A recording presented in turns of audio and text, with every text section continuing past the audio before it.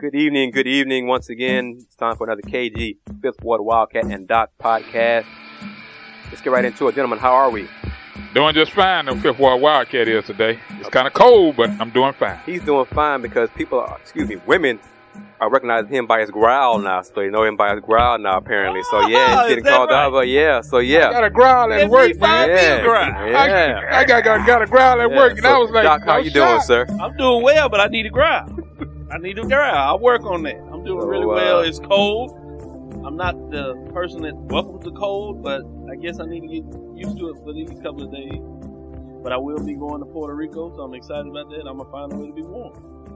Doc, it's Puerto Rico. That's a given. You making good trips and all during basketball season. Where can KG and I make a basketball trip? Yeah, I guess I'm on the team. I need to share all this love. I'll find a way to get it done. And that's the key. That's what we do, folks. That's what we do. Find a way to get it done. It is cold, but I'm in a good mood today. Fellas know why I'm in a good mood. Yeah, had a good lunch with a good young lady, and that's going nicely. Well, I'm gonna ask this question: was the meal and the service okay? Meal was good. She enjoyed herself. She had a good time. I had a good time. We had a good conversation. I will be posting something on Twitter and Facebook where I had a somewhat twilight dinner at a establishment here in town that's newly. Service was horrible. I will mention the name at that point. Good, yeah, by all means, do that. But our service was good. We had good service at this place, and she picked the place, and they were going to get together again, go to the Ensemble Theater next month. So all good things going. So yeah. Right. So enough of our love lives of all three of us. Because Doc has, he's happily married, but he's a good man. He's a good husband. Thank you. Well, what do you want to start? We want to start with the losing and the football side? Yeah, talk let's basketball? Start with that. Okay, start with football. Okay, you got it. Look, U of H has had some issues in all this season. They got off to an early start. They got the bowl eligible, got in the conference play deep. They got going. For the last 3 weeks, they've had some inconsistencies either on special teams, defense, or offense not being able to get going in the second half, coming out of the gate, at the halftime. Teams have been able to get going on them early, and U of H not being able to either come back or hold them off. Yesterday, I was at the game. I didn't get there for the start, but I watched the last three scores that they had. Versus Cincinnati. Versus Cincinnati, who came in. I knew they were going to be defensive heavily because that's just who Tuberville is. But they had an offense going once they got, the guy was steady. He, I think his last name is K.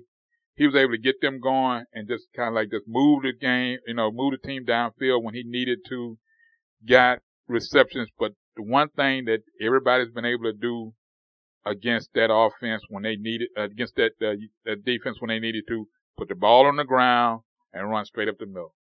And when in between the tackles, in between the guards, teams have been able to just do whatever they need to do. Get a 5 yards here, get 8 yards there, get a short yardage on a third and short, get the first down. I just got tired of watching it, happen again and again. And yesterday, once again, U of H had a chance to win the game, get back in it, have a chance at a conference opportunity, at a better bowl game, but they weren't able to finish. And that's becoming a thorn in my side. Who was the quarterback who finished the game? O'Corn finished the game. Because the part I saw, Ward. I was there when Ward came in to kind of like spark, get the offense moving. But the defense scored the touchdown on a fumble that was created and picked the ball up, went in for the score, and after that, another field goal, and that was it. U of H they just couldn't get the ball moving and couldn't get consistency going.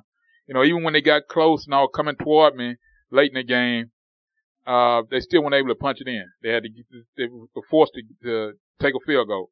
And it wasn't as much as it was penalties than anything. It was just, they just couldn't find a way to Like Manziel said last night, they couldn't get it. They just couldn't find a way of what recognize the schemes and all that was in front of them defensively, and so they just got punched in the mouth, and that was it. You know, and speaking of Manziel, I watched that game last night at a very nice place, but for whatever reason, LSU the better team won. Has A&M number 2 years in a row. That's a key.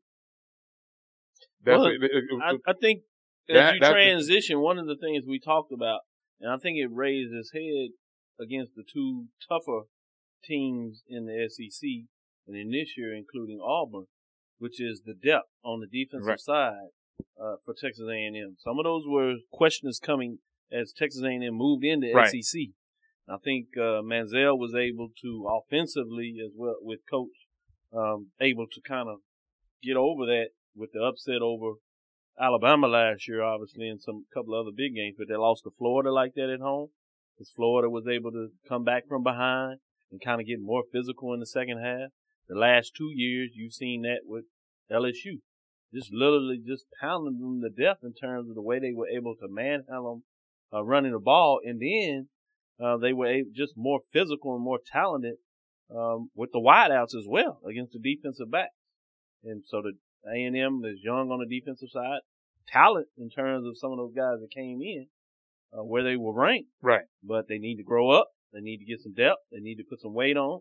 And they got to find a way to just get bigger and faster on defense if they're going to be able to play with the stronger teams in the SEC.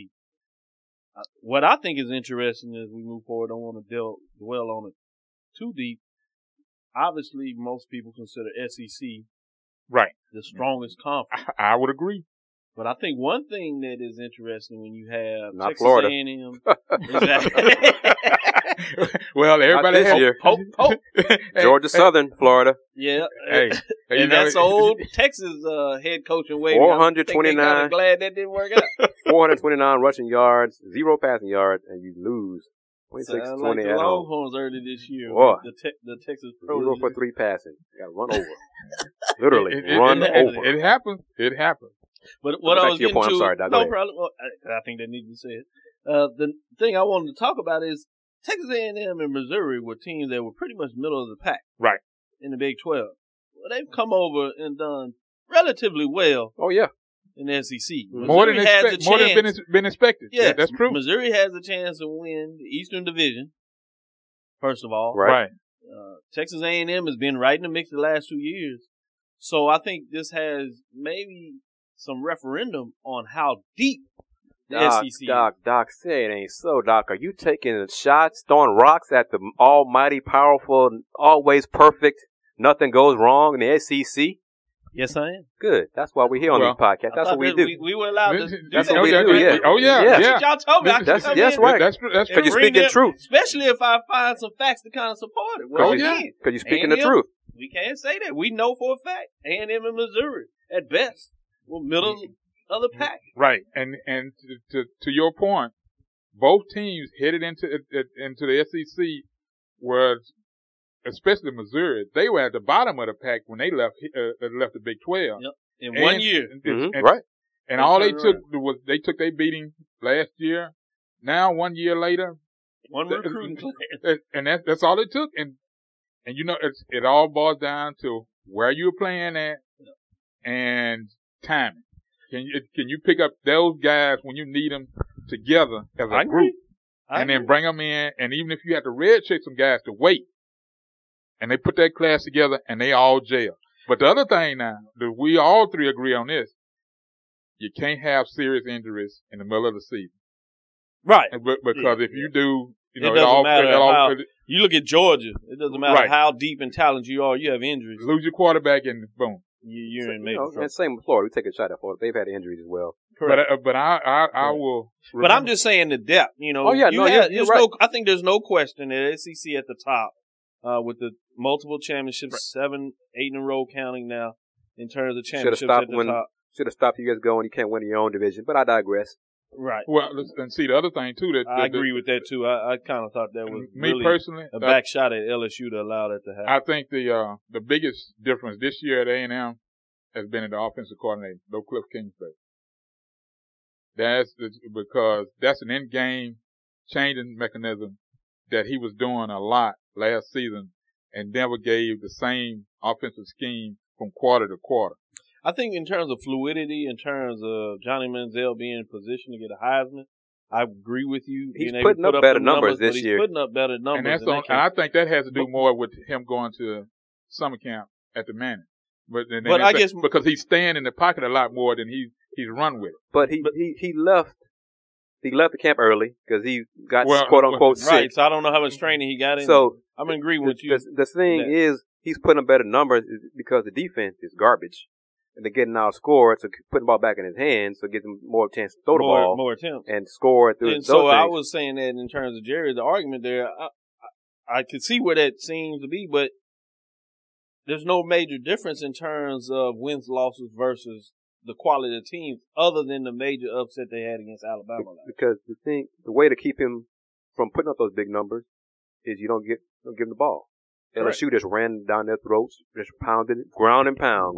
You can't score when you have the ball. Exactly. So, and pretty much what you've seen at Auburn. Right. That's what they did. It's ground and pound. So that's again back to the defense that the Aggies have been subpar this year.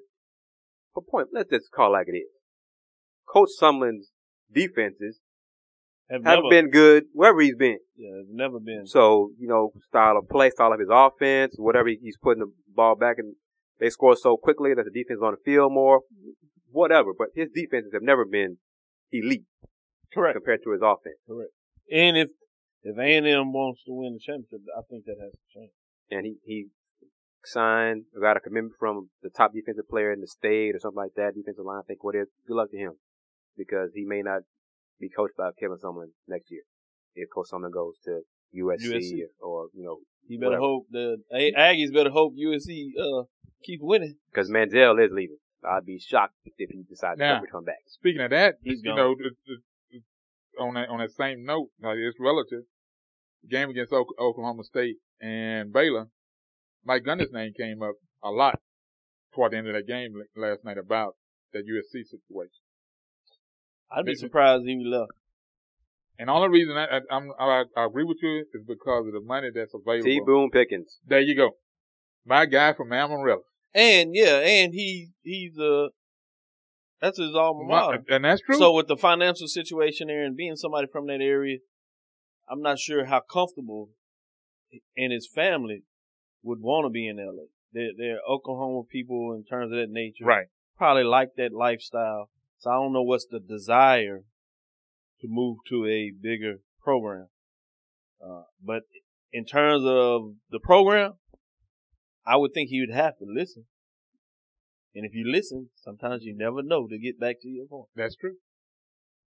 Gentlemen, Doc, who are you? How can folks find you, sir? Yes, this is Dr. Kenyatta Cavill, the business sports reporter, if you would, professor. And so I'm here at Texas Southern University teaching sports management. Also do reporting on HBCUs, which will get a little in depth. It's interesting because playoff times are here, so I can tell you who made the playoffs, which will be interesting to discuss. And the Texas schools have ended the season with Prairie View having their last game this Saturday, so I can give you an update and let you know if that went positive, negative in terms of them being able to do something on the defensive side. We know they can put up points, so we did that, but we'll give you some updates on that. Speaking of Texas teams in the playoff, I am the Fifth Ward Wildcat. You can find me online at these social media platforms on Twitter, YouTube, and Facebook. You can find and also Blogger at aksv.blogspot.com. The Southland has 3 teams in the FCS playoffs. It's been a while since they've had since they've had that many, and pretty strong first timer, Southeastern Louisiana from Hammond, Louisiana. Surprise! But they got it done. They got it done by winning. Got a first round bye, and their second round opponent will be the winner of Southern Utah and the Sam Houston State game at Hammond.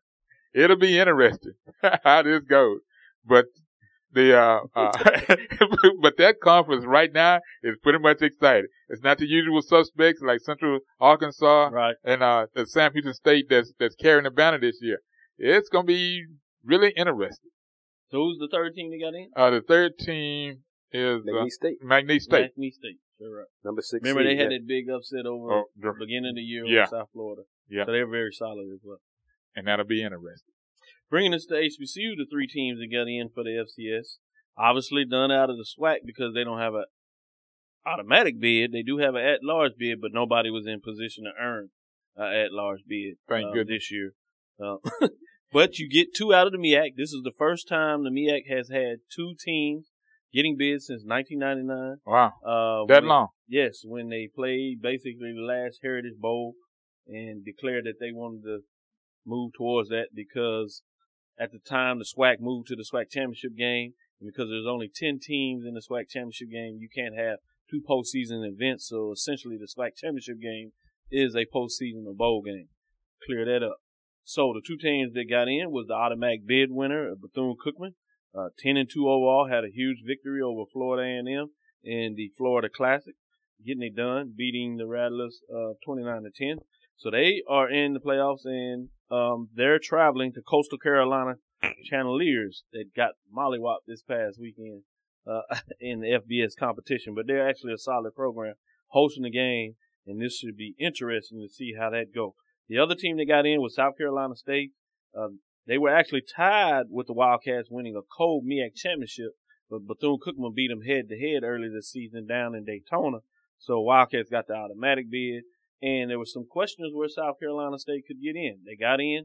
Remember, there was an expansion of the playoffs, although the MEAC got 2 in. 24 teams. Went to 24 teams from 20, which in the past used to be 16. And so they've expanded the leagues. And that was also to the benefit of Tennessee State Tigers, where the OVC has gotten 2 teams in this year. The other TSU. The other TSU, as they say in those parts, or they would say the real TSU. Right. Mm-hmm. In those parts. They're wrong, but that's okay. That's what they say over there. Exactly. They're traveling at Butler Bulldogs, who are first-time participants from the Pioneer League, getting in as they're excited about what they're going to do. That should be an interesting matchup. I think the Tigers have a solid chance to win the game. I'm not sure about the Wildcats against Coastal Carolina. A little off on that. And South Carolina will travel to Furman Paladins, who are usually a playoff regular in their quite a bit out of the Southern Conference. So it's interesting to see how that goes. Talk about the PV in the last game of the year. Prairie View had outstanding play. Offensively, they put up the points, but defensively, they did some pretty good work there. They gave up 340 yards, 350 yards to be accurate on total yards, 226 passing, rushing for only 24. What's going to amaze you is Prairie View put up 597 yards. You say, oh, no big deal. I agree with you. But guess what? They did 463 of that rushing. Wow. Yes, I'll say it again. 463 rushing yards. And who was this again? who did they run over? Literally, Pine Bluff. The Golden Lion man. Ran over them. Boy. Passing for 134 to add it up to the 597. The big guy in the game was Jonte Hebert, a sophomore from Baton Rouge. Came out there, stole him out of the back door of Southern. Coach Northern, is from the Baton Rouge area. Got him in there. This is a big-time player. Look for him. He put up 250 yards. Wow. 35 carries, 7.1 yards a game. That's toting the rock right there. 35 carries, 250 yards. Long of 30 yards. So he had some big plays. Those are big numbers in all of, on the college level B. He was in the ice bath after the game, boy. Sure. I wanted to make sure I gave him some love for getting it done. Yeah. And again, he's just a sophomore. So Prairie View, people should be excited about him. They won the game 43-23. Really controlled the game very early, which they hadn't done much this year. Other than the games they kind of pulled away. They scored the first 3 touchdowns with a safety in between those after the first touchdown. Jerry Lovelock did his thing. He had 3 rushing touchdowns, so he didn't have a big game throwing the ball, throwing for 134 yards. Did have 2 interceptions, had 1 touchdown passing, but he put in 3 on the ground rushing the ball, so he got it done. Big player, obviously, for the Golden Lions with Benjamin Anderson putting up 226 yards and 1 touchdown as he continues to do it. But they just struggle on the defensive side all year long. Really at the beginning of the year when they lost about 4 or 5 players to academic casualties, they never could recover from that. Remember, this is the Golden Lions that won a championship. Right. They won, in classic fashion last year. But that's what you're going on again.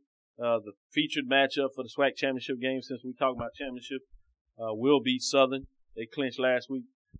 They will play Jackson State, winner of the Eastern Division. Southern still has a game remaining as they play Grambling this weekend, the Bayou Classic. As Grambling only has 1 win on the season, so people are going to see if Grambling can find a way to put a rabbit out of their hat. I don't think so, but it'll be interesting. Southern is actually playing really good football as of late. Mm-hmm. So I think that'll be a classic matchup between Jackson State and Southern. And where's the game going to be played? Right here in Houston at Reliance Stadium on the December 7th. So for those that are interested, get your tickets. I'm sure they'd love to have you out there. It includes a Battle of the Band. 10 Battle of the Band. And we do this not necessarily to support the SWAC, but we will provide information out there for them after we send our bill. By the way, have you heard from them as of approval for your championship game as of yet? No, I have not. I did put in my media request and put in 3 of them as I have some students over there. I haven't had an update on the media request yet. I was a little interested, but sometimes they get late on things. So trust me. I was hoping it was just about that. I've never been rejected from them yet, but that's all. That's right. And right at home. Okay, we're not going to talk Texans. They lost today. Followed 2-9, 9-game losing streak to the Jaguars, who were 1-9. But Case Keenum struggled, so he struggled now 2 weeks in a row on offense, directing the offense.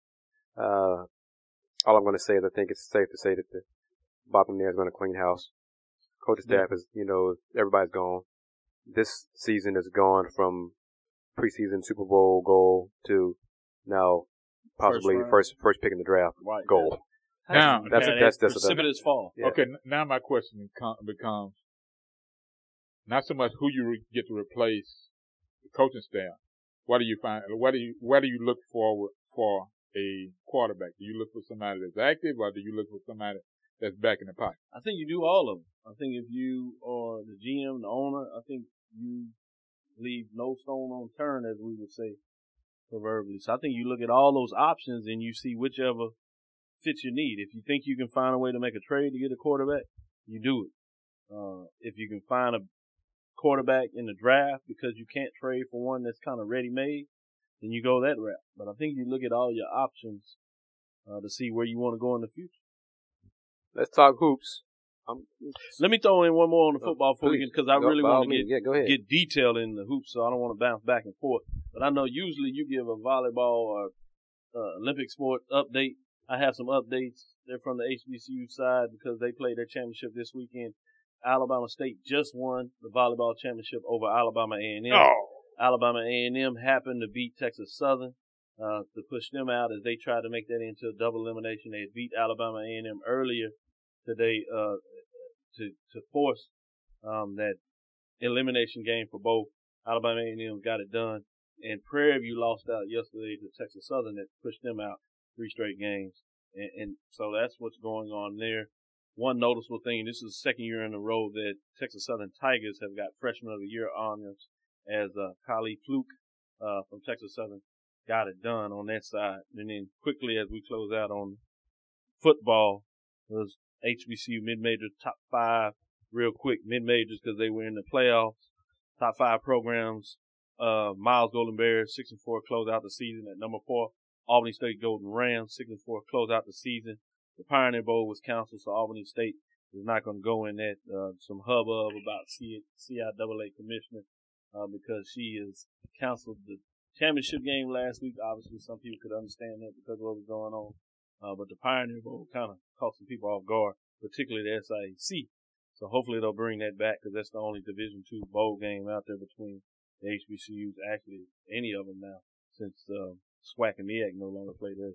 Number 3, Tuskegee Golden Tigers, 8-2, got in their first playoff game, played really well, tied the game most of the game, back and forth.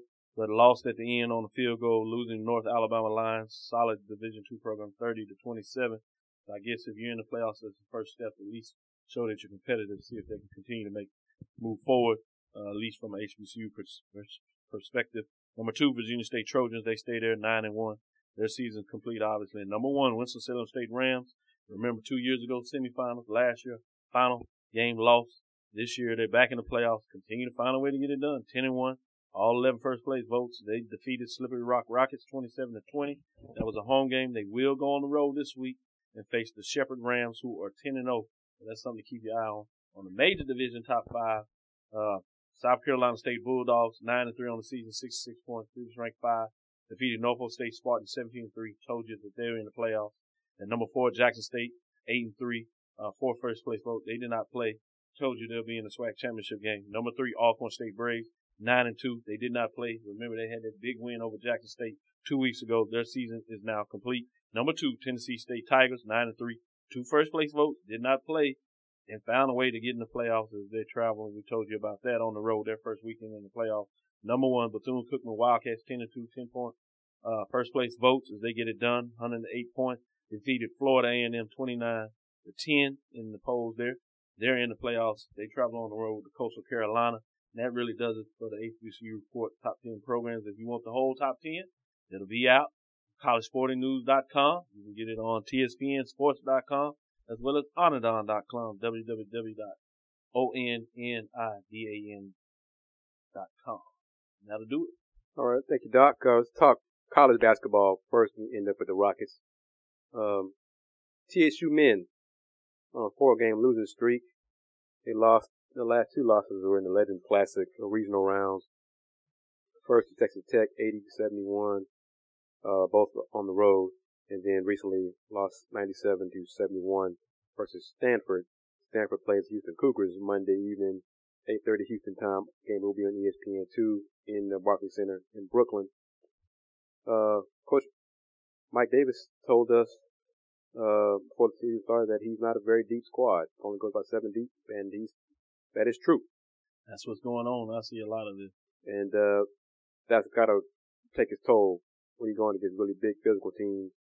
Foul trouble was a problem in the loss to Texas Tech. I think 3 guys fouled out in that game. Stanford once again only went to 2 guys on the bench. My question to you, Doc, is are some guys coming in the spring semester in December? Or are there transfers or what's the issue? One transfer they're looking to see if they can get eligible, but it's a question of if they'll get it done. But I think there's some players that he'll feel more comfortable coming off the bench in SWAC action that, not that he doesn't think they can play, but they seem to be more comfortable against that level of competition, and their games do not raise when they raise the level of competition in terms of them being able to psychologically go through that. So I think they'll be able to go a little deeper when they get in conference play, but I think your point is an excellent one when you look at the fact that in these non-conference games that they're playing well early in those games, some of them coming out to leads, but going down the stretch, whether it's foul problems or fatigue or a combination of 2, you see those coming up and being an issue. So we thought they'd probably be able to get a win or 2 in non-conference play. I'm sure they want to. But we're interested to see how does that continue to play out during this non-conference race, and does it then find a way to affect them in conference play? Indeed, because I did probably expect them to win one of the games, either versus Miami or Texas Tech. Probably were the 2 games I thought would be their best chance to pick up marquee victories. Correct. With that, hopeful outside chance of getting a 15th seed in the tournament, assuming they were fortunate enough to win the SWAC championship. But things will get better. Let's get closer and closer to SWAC play, and I do believe them and Southern still the cream of the crop in the SWAC. I don't think we'll agree on that. Yeah, I think it was one to watch out for. Jackson State has had a couple of non-conference Division I wins, one against Air Force. And so when you look at that, I think that's kind of a note of reference to look at in terms of you getting the conference play, because we thought they would be up there, but I'm not sure that far. We'll see if that plays out. Generally speaking, when you see teams in the SWAC win 2, 3 Division I non-conference, it usually bodes well for how they perform in the conference race. Agreed. Just to give you a little insight in that. The other one I want to point out that I thought was interesting in terms of HBCU sports in the vernacular, and just general when people look at upsets of what's going on, is the win by North Carolina Central over NC State. Over North Carolina State of the ACC. Mm-hmm. NC State. On the road. On the road, getting it done. That was a big-time win, shocking a lot of people, and they pretty much beat up on them pretty solidly in that game in terms of, it wasn't the last-second buzzer beater if you look at. So. Oh, no. NC Central attack was aggressive. They went to the foul line. Last I saw was the foul line 39 times. For a road team to get that many free throw attempts.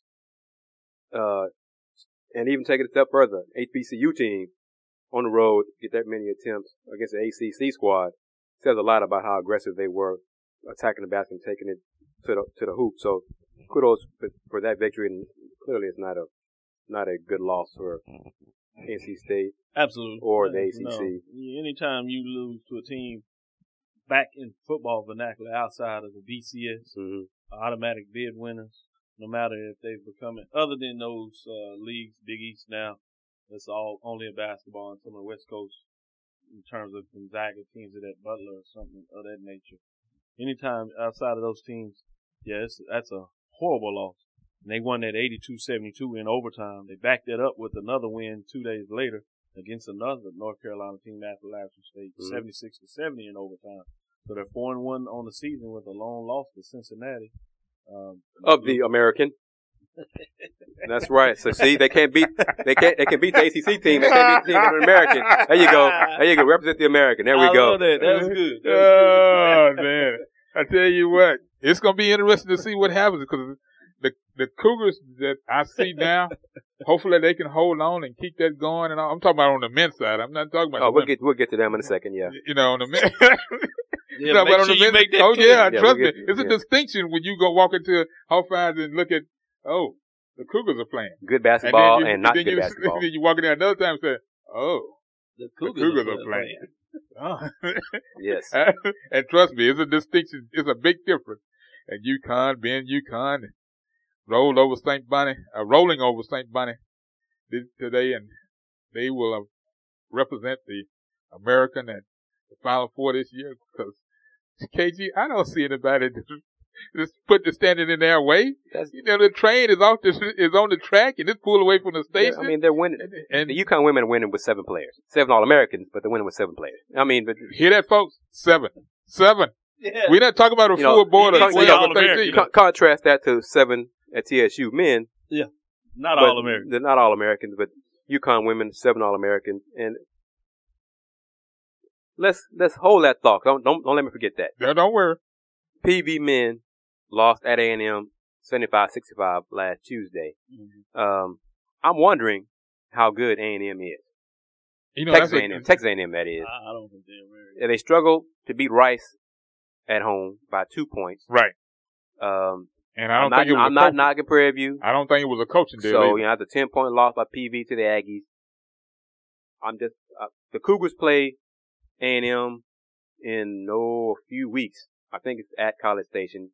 That might be a better gauge of how good the Aggies are, and heck, how good the Cougars are, really. I mean, the Cougars play Stanford Monday, and then if they beat Stanford, they'll play the winner of the Texas Tech game, Pittsburgh, in a championship game of the Legends Classic. It'll be 2 good tests.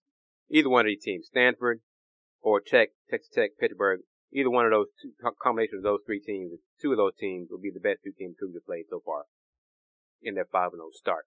They're 5-0. They're playing solid. They're not playing great. As Coach Dickey says, he still has his players so in love with scoring that they don't get as much enjoyment out of stopping people on defense to lead to scoring. They rather try to outscore them rather than stop them. So, give you some of these scores that you're referencing. They are, as you said, 5-0. Buffalo, 82-58. Valley, a 91-67 victory. Rice, 68-65. Prairie View, 75-65. And Sam Houston State, 79-62. And that's the Aggies, so, And so, usually when you look for those matchups, you'd like to see some 15, 20, 25-point victories if you're going to be that solid. unless you play a different style of basketball where you're more on the defensive side, back door cuts, which is not what they do. So that's your point as well taken. When do they play the Cougars? They play the Cougars on December 4th. Okay. December 4th, 7 o'clock p.m. game, which will be interesting to see in terms of that type of matchup where U of H is also undefeated on the season, 5-0 early. So, good point. But if the Cougars, if Coach Dickey and the staff that's right, are aggressive and utilize and maximize the depth that they have, and run them off and the trap, full court pressure, things like that, they should win that game. They should win that game against the Aggies. You know, the Wildcat and I know had this issue with Dickey and the staff when they played Rice and lost to Rice last year, as we predicted that they would do. Rice is the only win in conference. Trust me, against U of H folks thought we Rice. were crazy when we mentioned it at first. That they was going to split. Rice had how they go. 7 players. Basically, I mean, whatever. It could have been 6, whatever. But not enough depth to deal with what the Cougars had last year, and they allowed Rice to control tempo, dictate tempo, slow the pace down, and lost the game. You know, that can't happen. So, but they play, U of H Rice men play in a doubleheader at Toyota Center on December 21st. Yeah. Saturday, after A&M Oklahoma is the first game, I think. Or right. Reverse, whatever. And, so, be 2 good games to get tickets there. Tickets are available at the box office at Toyota Center. I'll be there. I already requested my credential. But it's a game. Well, U of H Rice play at 3:30, so I think the Aggies Oklahoma at 6. I think that's how it's laid out there. But it's clearly a game that U of H should win. U of H, other than Pittsburgh, Stanford, possibly A&M, their non-conference schedule is just underwhelming. I mean, A&M Corpus Christi at Hofhine, San Jose State at Hofhine, Alcorn State at Hofhine, go on the road against Louisiana Lafayette, who is not as good as they used to be. Right. Those are not marquee matchups to get the fair weather, fickle Cougar fans interested to come see them play. They're just not going to come. Despite the fact, and our good friend Jim Hicks brought this to my attention because Wednesday of this week, they got another verbal commitment from a top 10 local high school product, young man from Yates, J.C. Washington. He will be their 4th top 10 H-Town player to go to the Cougars. That's impressive. Go back. On this staff? Yes, on this staff. That's impressive. Include J.D. Richardson, go back another year. That makes 5. And I think one more person. They have 6 on this staff. That's impressive. And yet, because that's one thing the alums say, well, you get local talent, you get top local talent, we'll come out and support you. They don't come support. They don't support these kids. It's twofold. I don't believe the school does a good job promoting that fact. Correct. I don't think the coaching staff does a good job mentioning that fact in their interviews. Plus, they don't do a good job playing an exciting style of ball that the fans want to see. Correct. They don't bring in marquee teams that the fans want to see. So it's all combined into these average. Everybody has equal fault in what you see. These 2,000, 2,500 people season announced attendance in their home game. Ain't that many people there. The student section has a few sporadic. It's sporadic, but when a student who's not really into basketball, you tell them you have a chance to see your school, these are not basketball fans, okay? We're playing Lehigh tonight. Who? We're playing Howard. Who? And then, speaking of the Howard game, walk in, I see there's some people in the stands. Then I witness a score. Somebody, gets a bucket, and I see this group and all getting up. And Howard fans. Yeah. I'm like, they came to support their team. I mean, props to them for that. And you know what? I mentioned it to KG earlier. People are gonna be shocked. There's a lot of folks, a lot of engineers and medical pharmacists and all the graduates from Howard that's here in town that's got businesses, and they got a large alumni platform here. They really do. And the Cougars were down to Howard 19-9 in that game in the early part of the first half. I guess they waited until I got there to kind of like just Plays basketball, So, but slow I was kind of shocked when he told start. me that. I bet you were. But that bothered me. You can go to my website, listen to the post game interviews from Coach Dickey and Daniel House and Tayshaun Thomas to talk about the reason for the slow start and what happened. And Tayshaun just said basically, we came out flat, they punched in the mouth, and we just so then took it. So they got to do a better job on starting, get off the better starts. I don't want to forget about the Huskies. The men lost, went 0 for 3 today, capped it off today. They were in the CBE Hall of Fame Classic. They lost today to South Alabama. They're struggling right now. Yeah. They're struggling on both ends of the floor. They're now 1-5. They lost 4 in a row. And the only win is over Crowley's Ridge. Well, I'm expecting. I'm not even sure where that school is located, Crowley's Ridge. I'm expected to go by there this week and talk to, get a football season wrap up with Coach Shealy and get a chance to talk to both Coach Finney and Coach Cottrell. And Coach Cottrell to find out what's going on and as they move into Southland this year, basketball wise, it'll be interesting. I'll just ask the questions of what's going on and how things are going and where are they looking forward, moving forward with. And it's ironic. Friday they lost to Wright State 75-59. Saturday they lost to Southern Miss 67-62.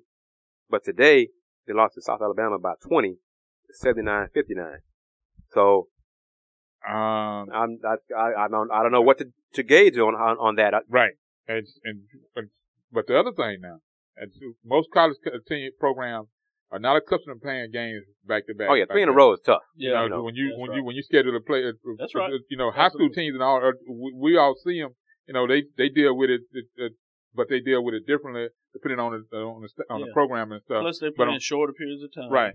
But when you got 20 minutes, half, and your team has got to be ready to go, from the jump. You're on the road. You're living out of a suitcase. You've been on the road probably for a week, and now you're playing 3 games back to back.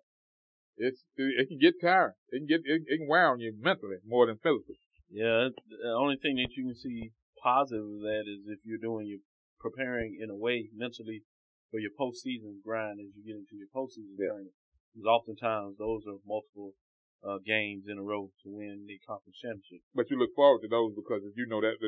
Yeah, you're going to get hyped up and ready for it. And you play the season and you kind of get ready. But I'm only saying sometimes you'll see some coaches playing some of these tournaments, but usually it's 2 games maybe at most back to back, not 3.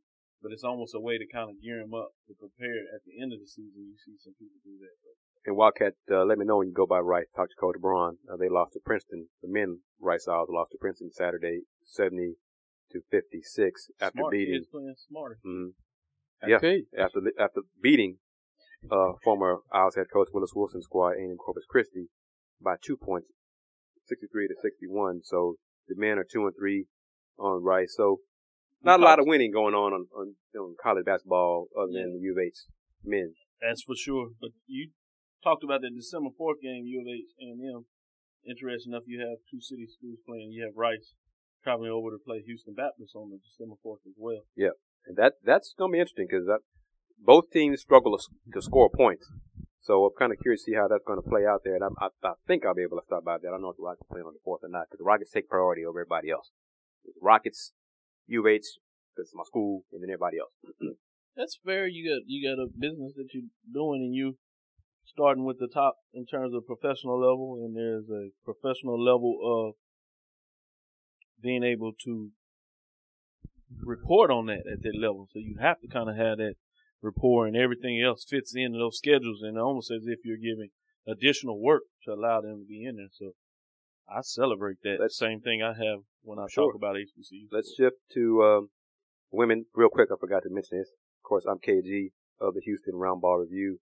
Website is www.houstonroundballreview.com. Got men's and women's hoops blog. Links on the website of the HoustonRoundballReview.com. On Twitter at THEHR Review. Houston Roundball Review is my Instagram account and my YouTube channel as well. We're got a Facebook Houston Roundball Review page as well. So I'm out there. Check me out. Email me. Ask questions. tweet me, tell me you like my voice, whatever. I don't know. Kind of missing that. I guess ladies are tired of my voice now. I'm kind of hurt by that. Oh man, it's just the holiday season. They busy. But anyway, they busy. Women's hoops, real quick. HBU women lost to Jackson State by 24 points on the road in Jackson. It's kind of the blowout. The margin. I'm not surprised they lost. The margin of the loss is what surprised me. They lost. That's one of the reasons why I'm going by to see what transpired with them. Rice women lost to Michigan State, 21st ranked Michigan State, 81-68 Saturday. This is 2 days after beating Southern at home, 77-64 in a game in which superstar, everything Jessica Custer had. What was it? 26 points. Yep. 21 rebounds. Right. 21 rebounds. 5 assists. 4 blocks, 5 assists, something like that. She played 40 minutes, and this is where KG just kind of like, he didn't so much lose it, but he had a question as to whether, of the style of play. She played 40 minutes, did all of that. And no fouls. Come on, Doc. No fouls. Played 40 minutes, all that stuff, got no fouls. She wasn't guarding the soul. She wasn't guarding the soul. Somebody can play smart now. Somebody can play smart my butt. She wasn't guarding the soul. To pick up 1 foul, you get 1 foul by breathing hard on somebody. Especially now, the point of emphasis on the women's side in college basketball, where they're supposed to be calling more fouls. She just probably touch foul is whistle now. Playing that hands up defense. Come on. She was playing with her feet. You playing defense with her feet like you're supposed to. Yeah, let me take the box score from Saturday night. If she got no fouls against Michigan State, I know something's wrong. Well, that really tells me she's playing smart now. Yeah, it tells me she wasn't guarding anybody then either. That's what tells me. She had 3 fouls against Michigan State. And that's probably because of Michigan State. Another double-double, 19 points, 13 rebounds, 2 assists. You know what? 3 steals, 3 fouls. To be honest with you, she's the real deal, folks. 3 deals. She's the real deal. I'm really glad that's happening against those type of style, those teams, because there has been a question, to her mental capacity to take it to those squads and still get that done on night in and night out. It'll be interesting when conference play starts. The Owls shot 50%. Oh my goodness. Versus Big Ten teams, 28 to 56. The Owls don't shoot 50% against themselves in practice. I'm trying to remember the last time. So that's impressive. This group shot 50%. And that's one thing Coach Greg Williams says in postgame. We don't shoot the ball very well. Yeah. I think the BTA shooting 39%. He said, well, that's one of our better shooting games of the year. So I showed you how poorly they shoot. And this is the kicker, folks. Women's basketball on the elite level averages less than 40%. I'm on the elite level because I know y'all go to the Final Fours and really cover women's basketball, unlike many other people, as you cover both very fairly. But I wanted to ask you about the legend. We talked about UConn and their recruits. Mm-hmm. Obviously landing the top Canada recruit, Nurse. Kayla Nurse. Not too long ago. But what about Pat Summit, the plaza, and the honoring of a legend with a statue? The statue is massive. That thing is huge, like 8 feet tall. Right. They had problems unveiling it, and they had that's because they wasn't accustomed. Yeah. They wasn't accustomed to. They wasn't accustomed to do the thing. I thought that was. It was. What are your thoughts on that? I have so much respect for Coach Summit. To me, on a personal level, she's up there with Coach Wooden and then Coach Summit. I have the utmost respect for those two people as individuals and then as coaches. The one conversation that I remember very clearly was when the group that came together that won the last last championship with Candace Parker.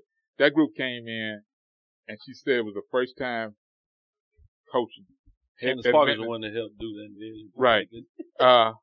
But that group, Anasika and all, that group basically came in police themselves. Yeah. She didn't have to, because she was accustomed to checking up on them, personally, calling everybody's cell phone, late at night, where are you? Well, that's because of one very good reason. When Tennessee went to play at DePaul, Candace is from the Illinois area, from that area. The night before the game, she went out, hung out with her family, friends and family. She missed curfew. Coach Summit sat her down that game for the first half because she missed curfew. This is your homecoming, that's fine, but you missed curfew. I'm not going to treat you like different than anybody else. So that set the tone right there to the team. Said, well, if Coach treats her like that, the superstar, the best player in the country like that, then we just have to act accordingly and follow the rules. And they never looked back. They never looked back. And they looked up on what was the words out of their mouth when they looked up and saw no banners in the ceiling hanging anytime recent? The drought is over. It's been too long, so we put one of those up there. That's going to change. And Candace got those 2 banners. Mission accomplished. They struggled the first 2 years because of injuries and all to that incoming group. But once they got on the floor together, that was it. UConn was dead in the water, as they say. Amazing. I knew you would want to speak on that from a national perspective. I wanted to ask a question. Now let's talk locally about the garbage. You want to go there really? Real quickly about U of H women basketball. Sure. Got to give equal love to everybody else. They're 1-4 now after losing on the road Saturday to Creighton, which, Creighton's a good team. Final score was 65-55. Cougars shot 38%, which for them is very good. They're just not a very good team. They got the first win early in the week. They beat the bad North Texas team at Hawthorne. That game was brutal to watch. Two teams that Cougars missed 18 free throws in that game. It was won by 10. It missed 18 free throws. They finally got Tiana Campbell back, who sat out the first 3 games. Her presence on the team makes a huge difference. But they're just not a very good basketball team overall. The upperclassmen, senior group, is bad. The coaching staff is responsible for bringing them in. The sophomores and freshmen are better. Need to play more, in my opinion. Mm-hmm. Cougars have this coming weekend the David Jones Memorial Classic. Teams involved are Stephen F. Austin, Prairie View, and Kent State. Cougars play Kent State on Saturday, and they'll play PV on Sunday at 3:30 in Hawthorne. So if you want to see some basketball, I'm not saying it's going to be good basketball. We'll see some competitive basketball. It will be competitive. Yeah. Oh yeah, that's the PV game. PV struggling to score and shoot the ball well as well. So correct. Come out, see that. I'll be there. I think I won't be doing any football, things like that. We'll have to work on the podcast schedule for the next one because we can probably do it before next PV game Sunday. Sounds good. But and by the way, you talking about bad basketball. One of the the NAIA squad here in town at University of St. Thomas, women's squad this year, they are 5-2. That's a good basketball. They're winning as opposed to and they hosting teams that they've played in postseason play in NAIA basketball. And folks around here, still the only banner that hangs in the ceiling here on campus at Texas Southern is NAIA 1977 championship national. That's right. They go to the tournament. Everybody goes and plays, and every team for themselves. You once you start, it's a week, and you playing every day. Yeah, it's different than what people are familiar with now in terms of the NCAA tournament over basically a month, playing twice in a weekend if you're fortunate at the most, and 3 times with this new opening round that they want to call the first round, whatever. Right. But from that standpoint, but the NAIA, you talking about 4 or 5 games? Oh yeah, in 4 or 5 days. And folks, now you talking about some real basketball every day? You better stay in your seat or find a way to wear a diaper. Because I'm gonna tell you, I've gone a couple of times, and you don't want to miss nothing. And at that point, a lot of guys out of NAIA at that point was still going to the league, right, on a regular basis. Talent. It was about talent. Still hadn't changed that much. Another venue, right there off of Montrose and West Alabama, at Jerebick Gym. It's the University of St. Thomas Celts, women's basketball, NAIA. Matter of fact, Jarvis Christian No, that is team out of what is it? Marshall? Yeah, Jarvis Christian out of Marshall HBCU. Out of that area, they out of the Red River Athletic Conference, and I will be getting over to see a couple of those games. Well, the reason I mentioned this, that particular game, and the following night, Texas College, December 6th at 5:30, it'll be a doubleheader, and December 7th, be a doubleheader also. They're at home. It'll be some local talent on both those squads. Is the reason I'm going, and right, it's come out and watch. That's a good move for St. Thomas. You know, they joined the conference last year, the Red River Athletic Conference, which the Red River Athletic Conference loved that because, remember, they had lost Houston Baptist. Right. So this keeps them in that Houston footprint for that conference, along with teams from Fort Worth, General Dallas area, HBCUs out of Austin with Houston Tillerson, as you mentioned, Jarvis Christian out of East Texas area, along with Wiley College, Texas College, and then Paul Quinn as well outside of Dallas. I mean, in Dallas as well. Yeah, South Dallas. You know, it's women's basketball is what it is. But speaking of, what's the latest on the Longhorns? Glad you brought that. That's where I was going, sir. I knew somebody was missing. Didn't they have a special game this They played this Stanford on Saturday in Austin. I completely forgot about it. I thought I would have been able to. And you know the reason why you probably forgot about it? Because the local teams, I did check when you texted me about that. No, they did not bring anybody in time. And thank you, Wildcat, for this is going to be a great way to end the podcast on a hot note. Literally, I might get pissed off from this comment I'm about to make right now, so excuse my French. They were scared or something. Stanford was in town, was in Austin. They come to Austin every other year to play the Longhorns. There you go. Coach Vanderveer has a relationship with Longhorns going back. Tennessee, same way. You know, for years. They always come here to Stanford. Play. Tennessee comes to Austin as well. They're going, Longhorns play at Tennessee this year, so they rotate. Stanford comes here 1 year, Tennessee comes here another year. Stanford has Shanae Ogwumike, Nneka Ogwumike, Amber Orange, all from this area. We talking about all from this area. Side Fair, all from this area. We talking about, and I'll say this because I actually did this past weekend. Bus riding, not the park and ride, the regular local bus to each one of their venues, folks. That's kind of hard when those teams are scheduled out and those schools out in the suburbs. But it's a local ride. I find that out the hard way, but I'm gonna tell you. Now, typically, you try to play in the hometown of your seniors, right? At least once in their tenure in your program. Hopefully. No, that's almost written in stone. Recruiting wise, exactly. Thank you, sir. The Ogwumike sisters, Janae, this is her senior year. Nneka's done playing WNBA, playing pro ball overseas. Right. Either one of them played U of H or at Rice. I'm not going to get into TSU or PV because they're responsible as well.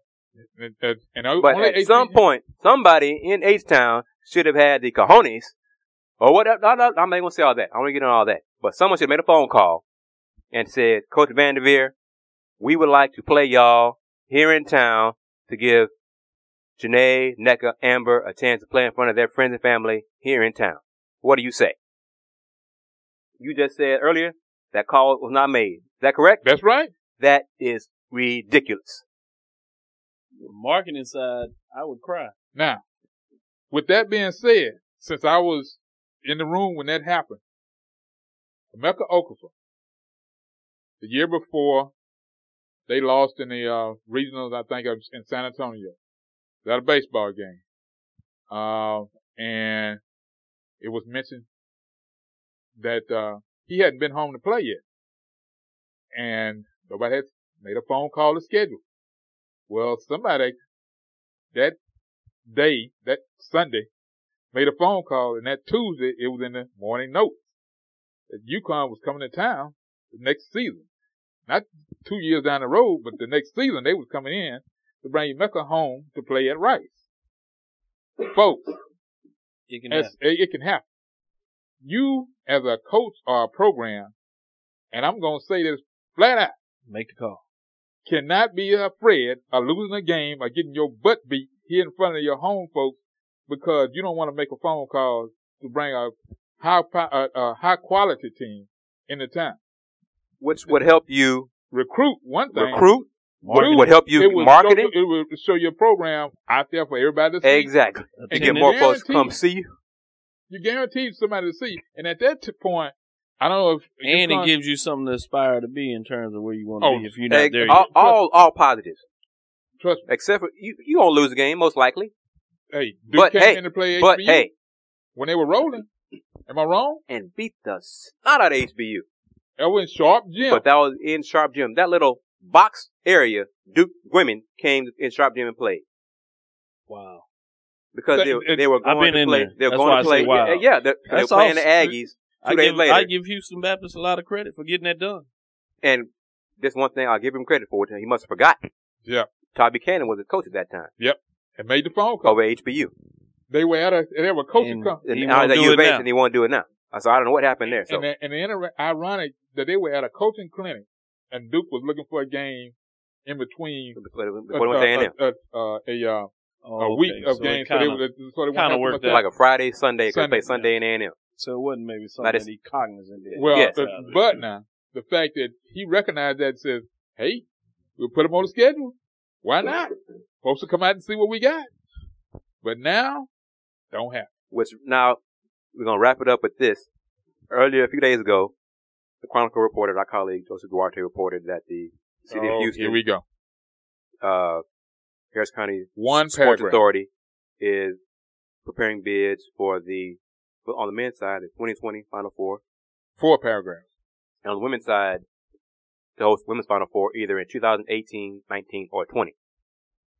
But now, for those who are new to these podcasts, roughly 10 years ago, the Wildcat and me, Wildcat and I, I'm not sure how long ago it was, 8 to 10 years ago. Well, because were a part, I'm going to educate some folks, were a part of an initial bidding with the Sports Authority to get a women's regional and ultimately the women's Final Four to Houston. We submitted the paperwork, all these things. Actually, this was before Baylor won the first championship. Right. In 2005. This was around 2003 or 2004. Yeah, because it was before, Brittany was still in high school when we did it the first time. The first time was, I met the Waco Riders at the Final Four. So it was before then. Wow. Initially, at this point, the NCAA asked you what schools are going to be the host schools for the event. I'm a Cougar. Obviously, I want UVA to be the host school. Yeah, make it work. Who you want to partner with? Thought about Rice. Rice said, no, not really. Too much work. Okay. How about Baylor? Now, this is before Baylor won the championship. Didn't make a phone call. UVA people refused to partner with Baylor because they were afraid of Baylor would have a recruiting advantage here in town. Nah. Despite the fact they already had one because they were Baylor. Nah. But this was the kicker now. This was the kicker. When we got it, when we finally got it. And therefore, the bid fell apart because of lack of attendance. And the worst part about it was, we actually, at postseason that year, got a person that had approached us from 2 other schools, who are the 2 biggest schools here in town, in the state, about, hey, just tell them to call. We'll help them out. Because they wanted the Final Four in Houston. Texas. In Texas, in Houston specifically. And got to the Final Four, told us point blank. They met us with the hands out, handshake, and said, folks didn't make a phone call. That's why it didn't happen. They just told us flat out they didn't call us. So a few years later, another group of folks tried to put together a bid hosted at Toyota Center. You have more information on this one. Oh, yeah. So go ahead. They got it, they put it together. They listened. They approached. They went and made their spiel. They got to a part of the meeting in front of the committee. And this is where I kind of lost it. Because if they needed information, all they had to do was just ask. But they went on their own, as typical. Didn't ask for no help. got there, instead of one or two people speaking, everybody spoke their specialty, which I thought that was not good, because when you do that, somebody's gonna be arrogant. And somebody's not gonna be able to answer a specific question. Maybe able to answer broad, but they weren't able to answer specific. And the question went out: how are you gonna move all these folks around? At that point, we only had the short rail. Still didn't have any way of getting folks to and from the airport on either end of town in a timely fashion. Didn't have a downtown hotel that we have now down there. Also in the process, you would have had all these venues out and about, and you still couldn't answer how you're going to get those folks to and from. And the three of us all know, when women are tired of walking, you better find a way to get them to get a ride. Because they tired of walking, they're going to sit. And buddy, if I tell you they couldn't answer that question, that person couldn't answer that question. And that killed them. And then got mad at me when it moved down to San Antonio. And when I basically said, okay, why is it? No, I take that back. I asked, I said, who spoke about transportation? How you gonna move folks around? And neither one of the people that I asked couldn't think of who that person was. I said, that's who killed you. I said, that was the first thing out of everybody's mouth. I said, I didn't have to ask. I was told that you all couldn't figure out how you gonna move all these people around to these different venues. Hopefully, this particular group, I don't know anybody in that group. I don't have no other than they're trying to come to town. Trying to come to the Toyota Center. I hope they learn something. 2, they approach it differently. And 3, when the question gets asked specifically how you're going to move folks around, they can answer it this time. Because here we are, 5 years down the road, and you still don't have a way of getting people to and from the airport, either to the event, to the hotel, or to the facility. And you need that. And as my partner can tell you, when we go to these different events, the one thing that we all complain about as a whole, how do we get from point A to point B? And if we can't get there, trust me, a lot of people will tell you quick, that's my last time coming. And to piggyback that as we conclude, I contacted someone higher up, won't say provide more detail, but someone who's in the know. What pitfalls should the city of Houston watch out for, or the organized committee watch out for in terms of the bid? My answer: we're looking for host bid cities that can provide the best combination of facility, hotels, and overall event footprint. That's a quote. So, it's not like the Wildcat and myself are just some Johnny-come-latelys. We've been around this a few years. We have made some contact with certain people. So, both of us would love for the Women's Final Four to come here before we die. Literally, before we die. And 3 of us, we all know where my situation is right now. So, if it happens, I'll be ecstatic. Trust me. I want people to know on the committee. I'll break down and cry in front of folks. If you publicly have questions, contact the Wildcat or me. We do know a few things and maybe be able to steer in the right direction. Once again, sir, how can folks get in touch with you? On the social media platform, Blogger, Twitter, YouTube. You can find me at AKSVDCSR. I just put my column to bed for the printed version of KingsideView.com. It will be out this week for the right after Thanksgiving. Hopefully, it'll be ready. The online edition will be ready by Wednesday. And my topic will be, what hath November wrought? What did it bring this year? While we had 2 programs one in Upstart, one that has been around. Were they ships passing in the night, or are they headed in the same direction? Interesting.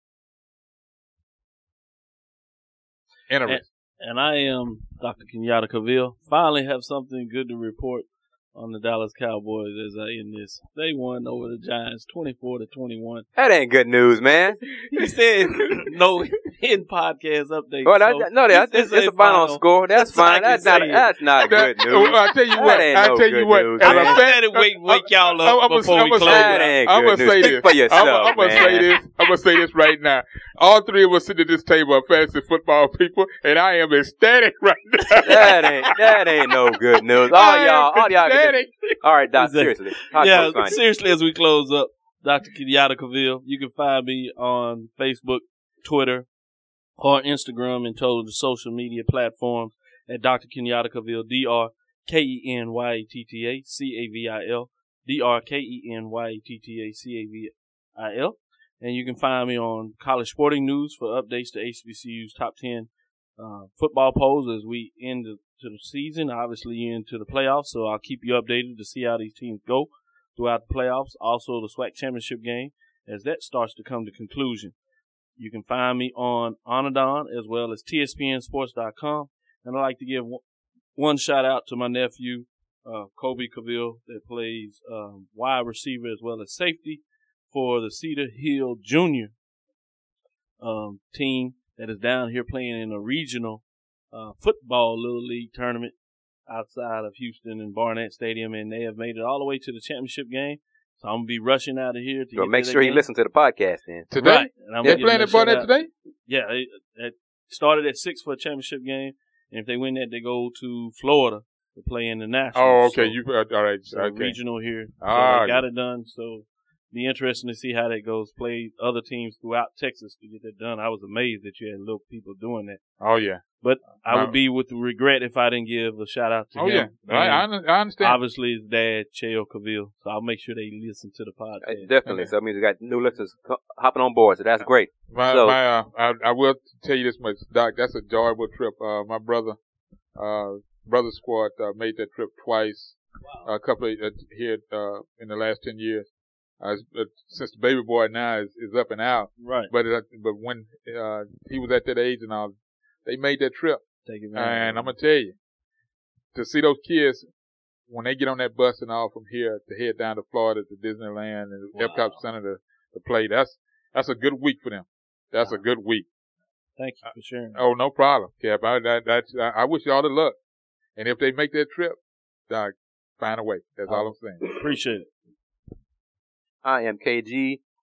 Fellas, I want to thank you, as always, for sharing your insight and knowledge with me and the listeners. KG is the Houston Roundball Review, website www.houstonroundballreview.com. Houston Roundball Review on Instagram and YouTube. Twitter is THEHR Review. Sponsors, we know you're out there. We know you're listening. Hit us up. Help us help you grow. So get in touch with us regarding sponsorship of the podcast. We're going to keep our ears to the street, keep working, grinding. Oh, by the way, fellas, happy Thanksgiving. That'll be coming up before the next podcast. Hope you enjoy the holidays. Oh, yeah. Eat plenty. Spend time with loved ones. Enjoy yourselves. Happy Thanksgiving. I'm a food person. Trust me. Are you a foodie, sir? I'm a food person. All right. So Thursday's going to be enjoy. I'm going to spend time with the Roots and the Corleones. So, and some family and friends as well. But wrap it up as I always do in this fairly lengthy but fruitful podcast. In conclusion, be true, be cool, and do more.